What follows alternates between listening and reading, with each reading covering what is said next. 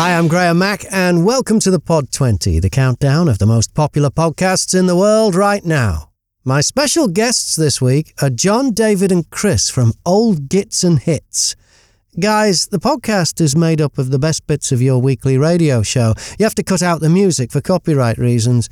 Do you mention in the podcast that it's really Old Gits and no hits? We could.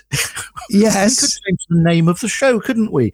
We could call it Old Gits and, I don't know, any word rhyming with hits or... Yes. Okay. Yes. Yes. The Old Gits and... Yes. Yes. Exactly right. Yes. Hits. Yeah. We also we did it Christmas, didn't we? We did the Ogres. So we did say the program could be called the Ogres. So we had an awards ceremony that we did at Christmas. Which we recorded at the Royal Albert Hall. They let us in there to record it. Wow. Yeah.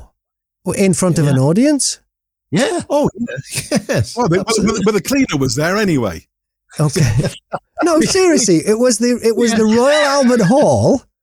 No, of course not. It was made up. No, we said it was the Royal Albert Hall. Look, Graham, this is radio, you see, so you can create whatever you like. Someone once said radio is the theatre of the mind. And what we did take photographs, you see, but we used a facade that we found. It looked a bit like the Albert Hall, so we even took a video of it to kind of promote the show at the time, and everyone was just drawn in. We've got to get this in. Check out our social media, which is on Twitter, Old Gits and Hits, or at Old Gits and Hits, Instagram at Real Old Gits and Hits, and we've got the Facebook page as well. Plus, we've got the website, which we call Old Git World, because once you go into Old Git World, you can't come out. It's just a meandering load of corridors and it's a maze of curiosity. So Old Git World, which is oldgitsandhits.co.uk. The video and so on that we did for the Christmas show, where we presented the Ogres, which is a bit like the Oscars, which is Old Gits and Hits Awards. Yes. And it was Jerry at Podcast Radio that came up with that name, actually, the Ogres. Yeah. Right. Okay. You've got to be careful when you fake stuff like that, because I can remember one April Fool's Day. April Fool's Day used to be a great day to be on commercial radio. It's not anymore, but it used to be, because they're either lame. We took we grabbed a load of different recordings of live artists, and we had everybody from the Rolling Stones to Led Zeppelin. We had people who were dead, and we said we were doing a concert from Bournemouth's ground. Did we call it Party on the Pitch or something like that? There was a concert called Party on the Pitch. I think ours was like, we had a similar name to that anyway. And so we put echo on the mics and we introduced people on stage. We said, ladies and gentlemen, David Bowie, or whoever it was. And when we fade the crowd up, and we did the whole thing, we did the whole show that way. And just in case anybody was fooled, we had a Black Thunder promotional vehicle down at Dean Court at Bournemouth's ground. And anyone that did show up, we gave them, some movie tickets or something to say, no, look, it's April Fool. That's all it was.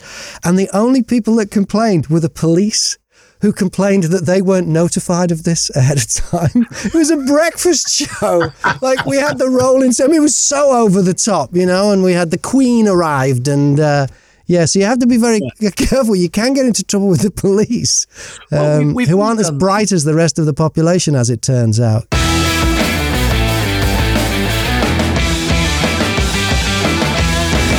The Pod 20 is heard on podcast radio, on DAB in the UK, on demand in the USA at talkers.com, around the world on multiple platforms, and as a podcast itself. Into the chart now at number 20, Criminal, the podcast about people who've done wrong, been wronged, or got caught somewhere in the middle. 19, They Walk Among Us, the award-winning true crime podcast covering the sinister to the surreal. 18, The Bible in a Year with Father Mike Schmitz. Bible-bashing bollocks from the Ascension Catholic Faith Formation. 17, Tom's 5-Minute Friday podcast, presented by the NHS whistleblower Tom Bell.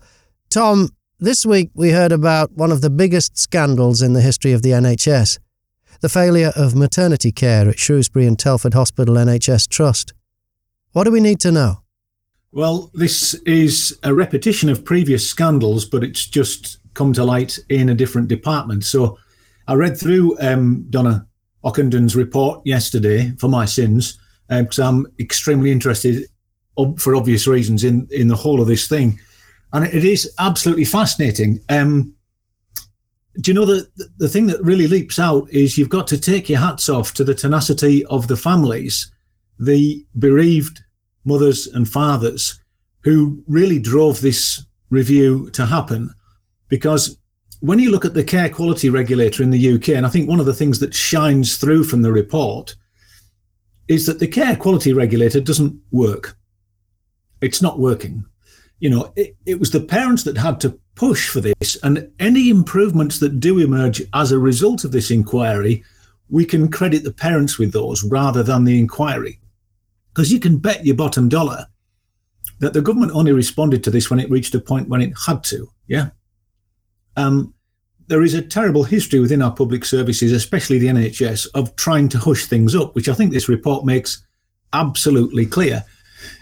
Last year, MPs themselves published a report to Parliament suggesting that over 1,000 babies a year were dying unnecessary deaths in maternity wards in the UK. Now, you know, that's 1,000 lives a year. And we've seen from this report that there were, we think, hundreds of deaths over the past 20 years just in this one maternity ward. And we are the fourth wealthiest economy in the world, I think. And, you know, we hold the NHS up as being the beacon of what publicly funded healthcare looks like. And this is an absolute, it's not just a tragedy, but it's an absolute disgrace.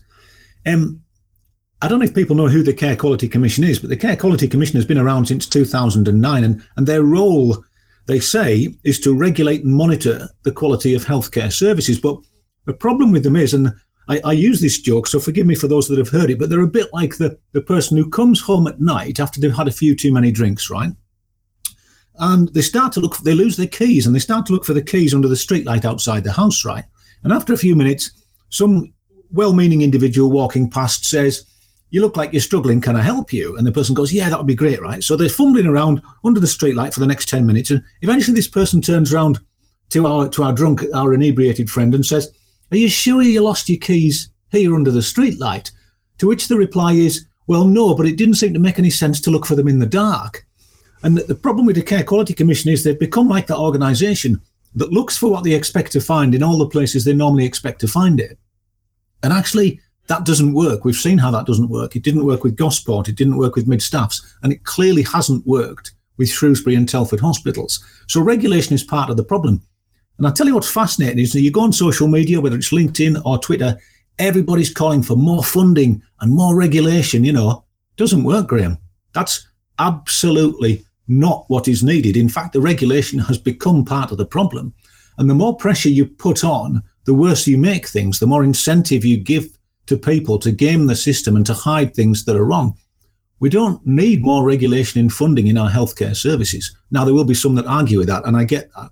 But, you know, just ask them, has it worked up to press? All those initiatives that you brought in over the years to get more regulation for this or more regulation for that, what is the result of it?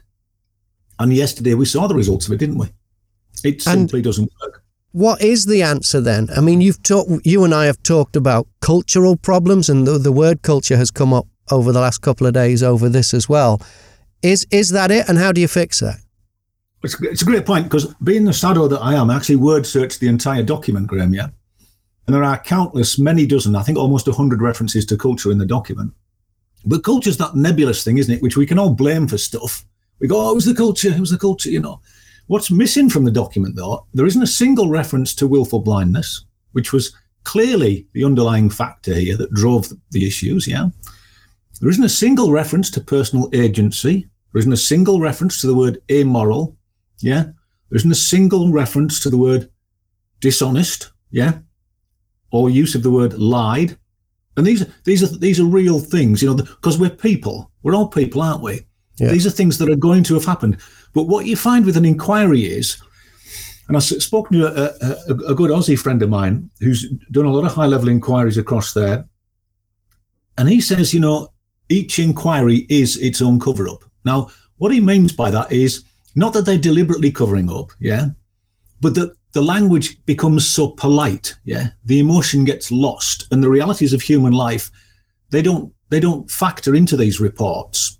So what you get is these nice polite, ways of explaining things. It was the system's fault, it was the focus on that, it was a focus on that, it was the culture, it was this, it was, well, what is culture? Culture's you and I, isn't it? When we talk about systems and societies, I think those narratives are a bit disempowering, because what we're saying is something's happening that we have no control over. And the reality is that we are society, aren't we? We can criticize it, but Gandhi said, wasn't it? You need to be the change that you want to be.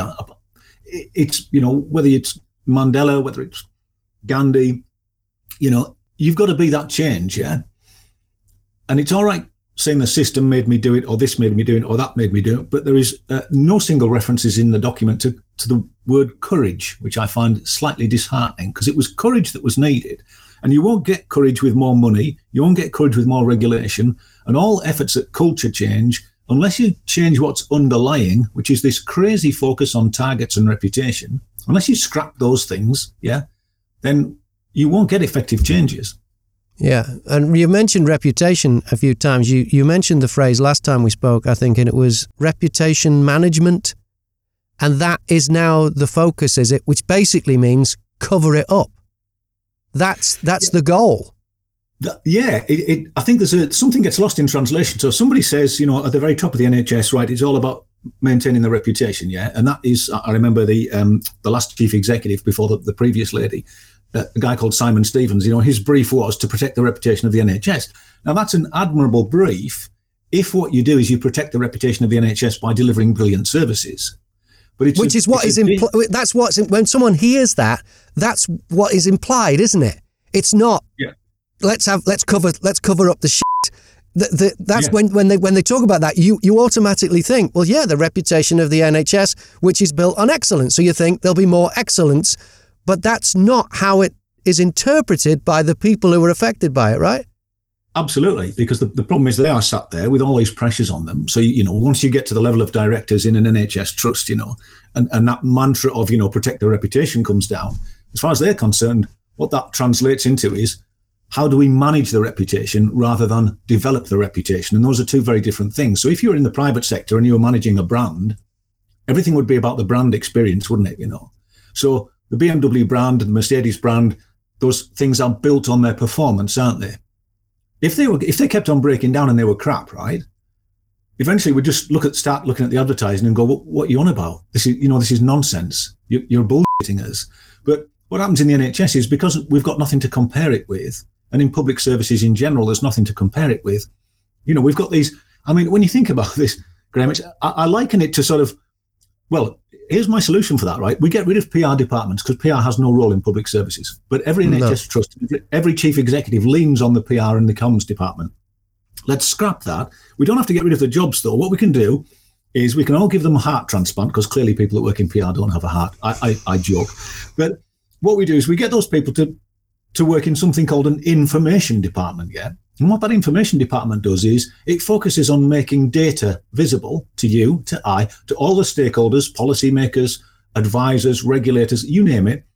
And it gets rid of this notion that what you do is you go out there and you dance and you sing like a bunch of, it's like witless dancing, cheerleaders, aren't they? They're dancing around going, nothing to see here, there's nothing to see here. And it's like panto, we're all screaming back at them, Jesus, the stadium's on fire behind you. And they're going, look the other way, look the other way. It's misdirection, that's what it is. And they think they're doing that with the public's interest at heart. But actually, if what that achieves is that people are dying unnecessary deaths, babies, adults, the vulnerable, on the wards of NHS hospitals, then PR is clearly having a detrimental effect. Because I think sometimes the problem is the board believes the PR. Shall I tell you something absolutely fascinating about the Shrewsbury and Telford Hospitals Trust? I'm going to let you guess how many pages do you think they have on their agenda meeting for that board? Bear in mind, it's just a 3-hour meeting. Yeah? So the monthly board meeting, how many pages average during 2015, how many pages on average do you think they had to look through and pay attention to for that board meeting? Well, let me give you an example, right? The number of pages for Carlsberg, the global annual general meeting for Carlsberg stakeholders and shareholders, yeah? Yeah. Last year, was 7 pages long, right? Right. Yeah. In other words, here's some stuff that you can get your head around. Here's the stuff that matters that we're going to focus on during this meeting, right? Yeah. 7 pages, global organisation. 3-hour meeting. Yeah. Yeah. Sounds about right. Yeah. How many for Shrewsbury and Telford then? 3-hour meeting. I would say something similar, somewhere between 5 and 10. Yeah. About 220. For a 3-hour meeting. Yeah. Yeah. Right. So there's no way they're getting through it. Absolutely. So and therein lies the problem. Nobody actually had a clue what was going on because you're not covering the important stuff or the stuff that matters. What you've got is all those senior, well-paid people in the room, and what you're saying to them is either we expect you to have read those 220 pages beforehand. Ha ha, that isn't going to happen, is it? Right? Yeah. Or we expect you to work through those in a 3-hour meeting. So let me give you a flavour for this, right? So you've got something called which of course no board would be complete without, the integrated performance report, right? That's just one of 8 agenda items, yeah? And it's 78 pages long, right? You've then got the business plan review guidance, which is 68 pages long. So you've just got 2 things there, yeah? And you think to yourself, how in goodness name did that happen? Nothing about the problems, So there's a kind of let's focus on everything, but by focusing on everything, you focus on nothing, yeah? And by the way, they're not exceptional. There are other NHS trusts out there whose board meeting minutes and agenda items are over 300 pages long, yeah? And you cannot expect people to work through that agenda. So on the one hand, what you've got is a lot of people going, isn't it terrible that the chief executive didn't know what was going on or that the directors were useless, da-da-da-da-da. But actually what you did was you put them in a situation where they could only ever be useless. If you put me in a situation where I've got to work through 300 pages in 3 hours, yeah, plus I'm working in a group of people in that room at the same time, yeah, because everybody wants their say, don't they? Yeah, yeah. It's a recipe for disaster. Everybody's just going to go, yes, I read that item, tick the box, yet move on, yeah? Yeah.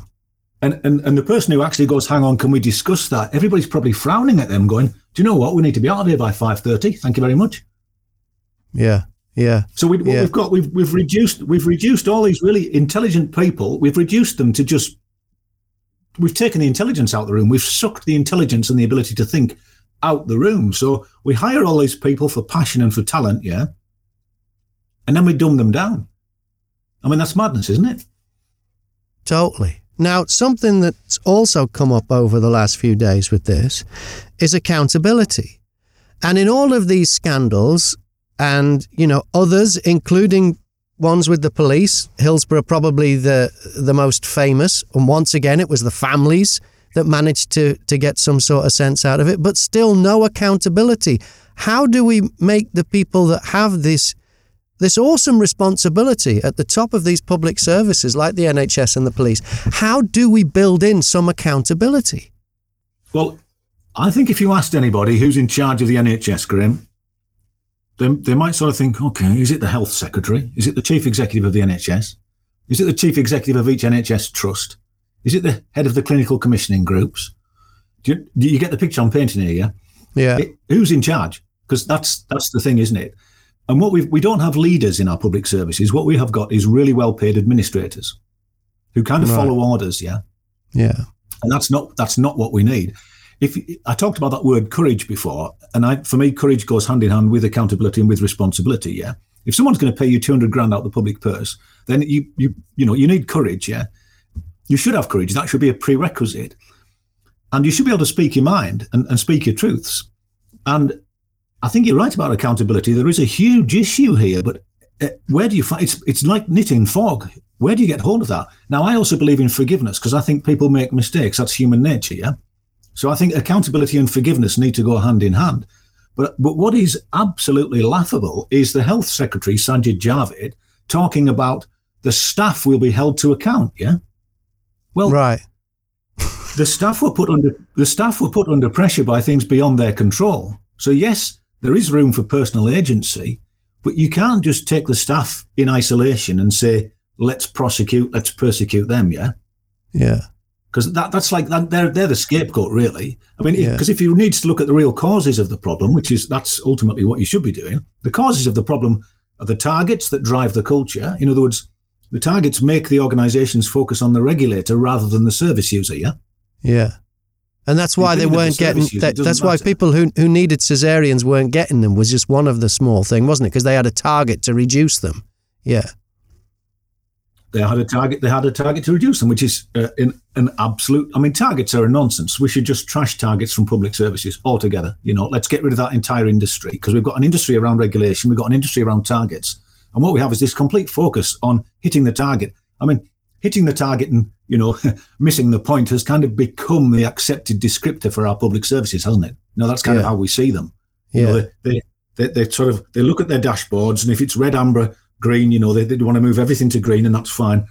But these organisations are dealing with people, and I think the people at the top of those organisations forget that.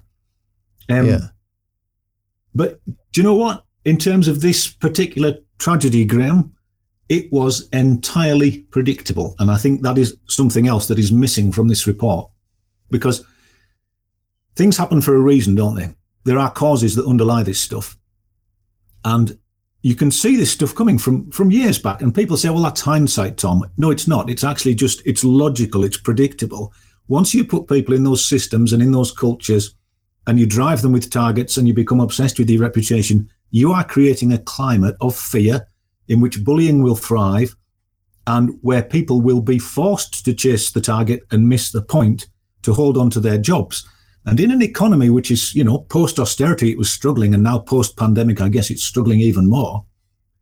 People aren't going to risk their jobs, are they, for speaking up? People need to feel some sense of financial security, and well, they'll end up, what it comes down to. It comes down to, they'll end up like you. I mean, because you spoke up and faced the consequences of it, didn't you? Absolutely, yeah. You know, I approached the CQC thinking that would be a helpful thing to do. As it turned out, it was a career terminal move.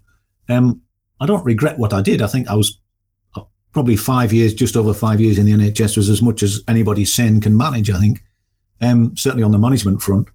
But yeah, you're right, you know, and it's a tough place to be. You know, when someone takes your career and your pension away from you, that's a tough place to be. And your mental health suffered from it too. It wasn't just a career thing with you. Oh, God, massively. Yeah. You know, the stakes are very high for speaking up. Will this ever change, Tom? Will it change? Gosh, what a great question. I think for me, and I'm one of life's eternal optimists, yeah, it has to change, Graham. The reason it has to change is that the current liabilities outstanding on the NHS resolutions balance sheet, yeah, for outstanding claims and forecast claims of clinical negligence and harm is over £80 billion, yeah? Wow. £80 billion. Last year, £2.5 billion was paid out in compensation, and that doesn't include the local settlements that were made by NHS trusts individually. All taxpayers' money? All taxpayers' money. So is it sustainable? That's the question, and the answer is no. So when we talk about willful blindness and its impact on public services, it's not just that it causes huge amounts of harm and fatalities, as we've seen, but it actually costs a whole lot of money, yeah? Because that whole regulation industry that sits behind it, you know, we are spending billions every year in public services on regulation, dealing with FOI requests, you name it, you know. And what we've just got to do is let these organisations be human. And yes, when they drop the ball, they're going to drop the ball. It's going to happen, yeah? But we've got to hold people to account for the things that they shouldn't do, but we've also got to forgive people for well-intentioned mistakes, yeah? Mm-hmm. Because, you know, that's life, isn't it? Mm-hmm. You know, which of us hasn't dropped the ball from time to time? But it is not, in answer to your question, will it ever change? Change is incredibly slow, but the fundamental changes that are needed, you know, so you've got to get rid of PR departments. You've got to scrap the targets. That's the biggest one for me. You've got to say, trash them, get them out, gone. Yeah, we don't need them. Now, people will then go, oh my God, but how will we know how public services are doing if we don't have targets? The straight answer is you don't know now. And yesterday's report proved that. You only think you know. Actually, the targets become a mask for what's really going on behind the scenes. The targets are actually a barrier to improvement. They're not an aid to improvement any longer.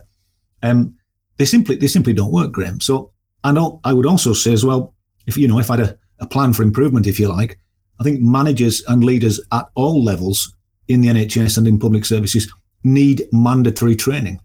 You know, the people, because the people who led mid-staffs to disaster, the people who oversaw the tragedies that we've just witnessed at Shrewsbury and Telford hospitals, many of those people, were products of the NHS's own graduate management trainee scheme, yeah? Yeah. But they weren't leaders. These were just really highly paid administrators. And there's a huge difference, yeah? Scary. And so there isn't a short-term magic bullet to this. It's about whether basically we as a society have got the courage to get in there and almost start again with it from the ground up, with the way that the NHS in particular is organised, yeah? I think so, and let's throw this in the air, because people think we have an NHS, right? And we talk about the NHS, but the NHS is actually just it's probably the world's least consistently managed franchise, yeah. Yeah. If you look at so we've got 240 odd different trusts, different ambulance trusts, yeah, different NHS bodies, NHS England, NHS Improvement, and we've got 9,000 separate GP practices, yeah. Yeah. There's something disjointed about the whole thing, and we've got to almost come back to purpose and say, what's the purpose of the NHS? Now, that might sound a daft question, because people go, well, of course, it's about keeping people healthy, isn't it? Well, I've never got two people in a room yet, Graham, who've been able to agree what the purpose of the NHS is, clearly. Right. And what I mean by that is, do we say, so here's a real example for you, yeah? So do we say, actually, imagine two people coming to A&E one night, yeah? Yeah. One's the victim of a hit and run, yeah? Uh-huh. And that person needs treatment. The other person is the person that was driving the car, who was high on drugs and over the drink drive limit, yeah, and then crashed their car after they'd hit the person, yeah. Yeah. Is it that what are we looking for from the NHS there? Are we saying we pick up the pieces from both? I'm not saying we don't, by the way, but I'm saying these are fundamental questions we need to ask. Are we going to pick up the pieces from people's self-inflicted obesity? Are we going to pick up the piece, in terms of that diabetes wave, that tidal wave of diabetes that's coming at us? What do we do? Do we pick up people's mental health because we've allowed gambling to run riot in this country, yeah? Online gambling is now the source, it's the source of many suicides. I think we all know that. And it's the source of a great many mental health problems, yeah? Mm-hmm. And sometimes it feels as if the NHS, believe it, this will make you chuckle, Graham, but the NHS, when it was set up, people thought that once it had got people healthy, the need for it would actually reduce, yeah? Be smaller. True. Yeah. Absolutely, yeah. It would set off with a bang, and then gradually we'd all be well. Yeah, right. Wouldn't that be great? And that clearly hasn't happened. So we need to have a conversation about purpose, and that sounds like a lengthy conversation, but, they say that the only way to eat an elephant is one bite at a time, so that's got to start somewhere, yeah? Yeah. There are no quick fixes. In fact, the best quick fix we can have is to stop using the phrase quick fixes, because everybody's looking for the quick win, the quick hit. How do we show improvement? How do we demonstrate this? No, we need to step back and have a think about this and say, right, okay, we are where we are because of all the decisions that we made previously, yeah? Yeah. So let's have a look at what those were. Let's have a look at what drove those decisions, what brought us to this point where we are delivering unsafe services, yeah? Yeah. And that's the conversation, and those are courageous conversations. Now, interestingly, within all the 200 odd pages of those board meeting minutes, yeah, and that agenda, I don't imagine there was any room at all for having a courageous conversation about the things that might be a bit contentious, yeah? Yeah. Yeah. So that's the space. So that's what I mean by we need leaders. We need leaders, not administrators. We need people to go, right, okay, folks, scrap the agenda. We're going to talk about the things that matter right now, yeah? And how we can inform, how we can change those things. Well, I hope it does change, Tom. And thanks for talking to me. And thanks for your continuing good work in this area. I don't know how you keep going when nothing seems to change. You just keep coming up against the same things again and again and again. It's the same old story. Where can we find out more about you? Well, you can find me at my website, which is cormetis.com. That's www.cormetis.com. You can hook up with me on Twitter, Tom in Cumbria. You can find me on LinkedIn. It's a great point you make. Progress is slow, incredibly slow, yeah. But the more of these things that occur and the more of these tragedies that come to light, people will have to take notice. We've got to stop this at some point. It's unsustainable.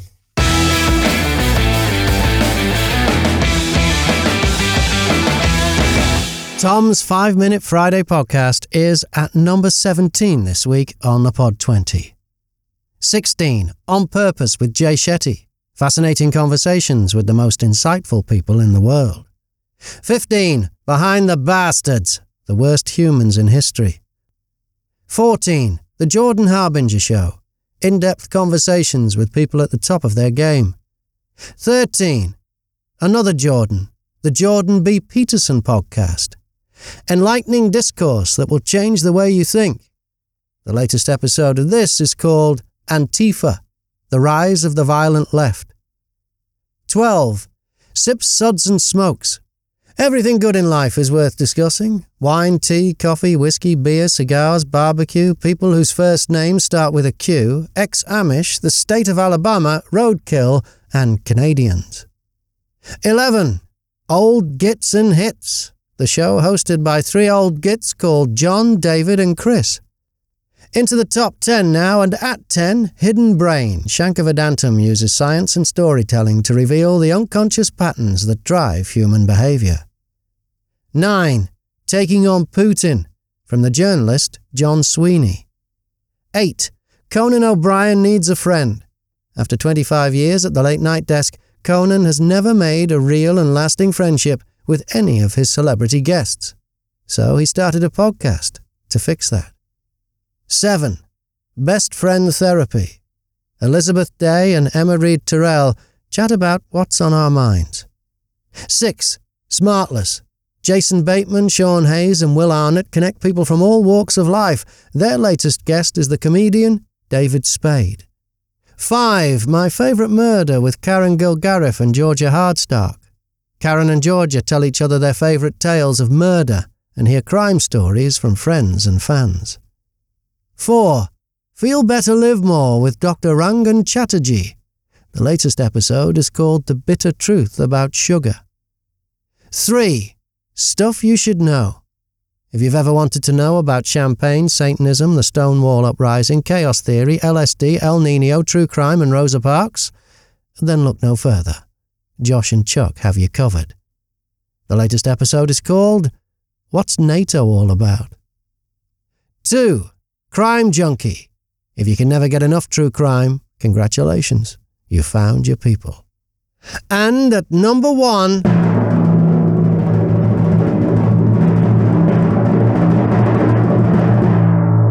The Rest is Politics. Hosted by the former Downing Street spin doctor Alistair Campbell and ventriloquist's dummy Rory Stewart. And that's it for episode 101. Thanks to this week's guests, John, David and Chris from Old Gits and Hits, and Tom Bell from Tom's 5 Minute Friday podcast. Next week, my guest is Dan Benedictus from Desert Island Dicks. In the meantime, you can watch extended video chats with my guests on YouTube and subscribe to my YouTube channel. And what will happen on the podcast radio chart next week? Will your favourite make it to number 1? Find out with me, Graham Mack, on Fridays at 5 p.m. and across the weekend on Podcast Radio. And don't forget, you can influence the Pod 20. Make a recommendation at thepodcastradio.co.uk.